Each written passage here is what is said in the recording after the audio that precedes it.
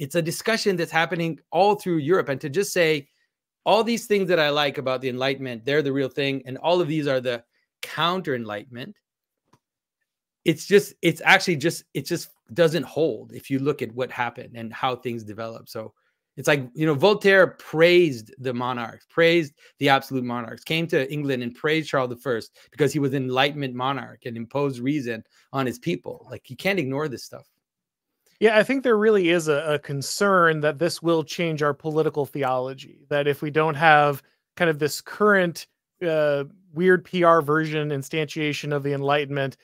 Carl Schmitt said that basically the constitutionalism that has come to kind of dominate was a transfer into kind of the deism that was popular during the time. It's the removing of the need of kind of the exception by the divine. You know, if you can just plan everything out constitutionally, you don't ever have to worry about, you know, the intervention of the monarch or the state of exception created by the government. And I think that a lot of people are worried that if you kind of move beyond this very carefully controlled story of the Enlightenment, you might have to reconsider, you know, certain aspects of kind of human, the way that social organization is set up. And I understand that, but the reality is that rationalism doesn't account for the reason that nations exist. So if you're going to, and I mean this really seriously, that is that rationalism doesn't account for why a group of people care to be joined together in a union, and what it is that justifies that, and what it is that prevents that from taking over and becoming globalism. And so that, or just becoming, I don't know what, like there is no. And so when people start to ask questions and say, well, why are we a nation? What makes the Germans or the Americans or the Canadians or this? Is it just an accident? It's just accidents of history that makes us a nation. It's not something we care about in common, something that brings us together and that is a common point of interest, a common point of care, which binds us together. And so if I start to point to that, then people just freak out and say, oh, it's like, oh no, now we've got ethno-nationalism down the street. Now we've got Christian nationalism coming at us. But you still haven't answered the question of why it is that you're a nation and how it is that you're going to fight globalism if you think that's what you should be doing.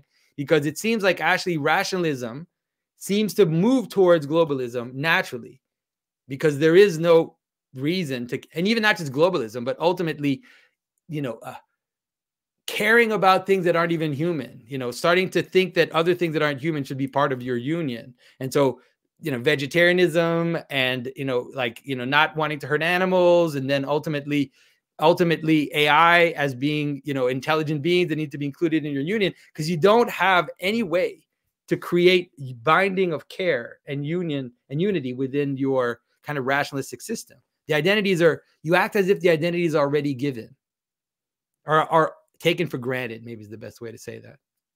Yeah, I mean, it feels like classical liberalism is designed to get rid of the particulars, right? It's designed to kind of break down many of those barriers or not acknowledge many of those things that you're talking about. And like you said, they're very worried about the idea that people would start thinking about what would create a nation. So they just kind of scream loud enough, like, no, like if we just can't go that way. I don't have an answer. We can't have an answers. Answers are dangerous. We have to remove the political. We have to remove identity. We have to remove the idea that there's anything beyond kind of a rational contract base for any kind of nation, any type of government. Because if we move any further beyond that, we might have to uncover some old gods. They might return in a way that could be terrifying. Will return. Yeah. Because one of the basic problem that we're seeing happen, of course, again, with the problem of liberalism, is that it takes for granted the individual.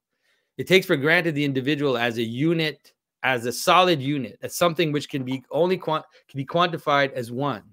But as we move down the hierarchy of qualities and of binding, we realize that people are splitting up even in themselves. So there's a relationship between not understanding how things bind towards one, let's say in a nation, in a family, in any type of group of care, and watching the mental health crisis take over, and people identifying with all these little aspects of themselves and being tyrannized by all these little identity things that are going on in them. These things are all related, because we aren't capable of, we don't understand how identities work and how identities stack up and how they function.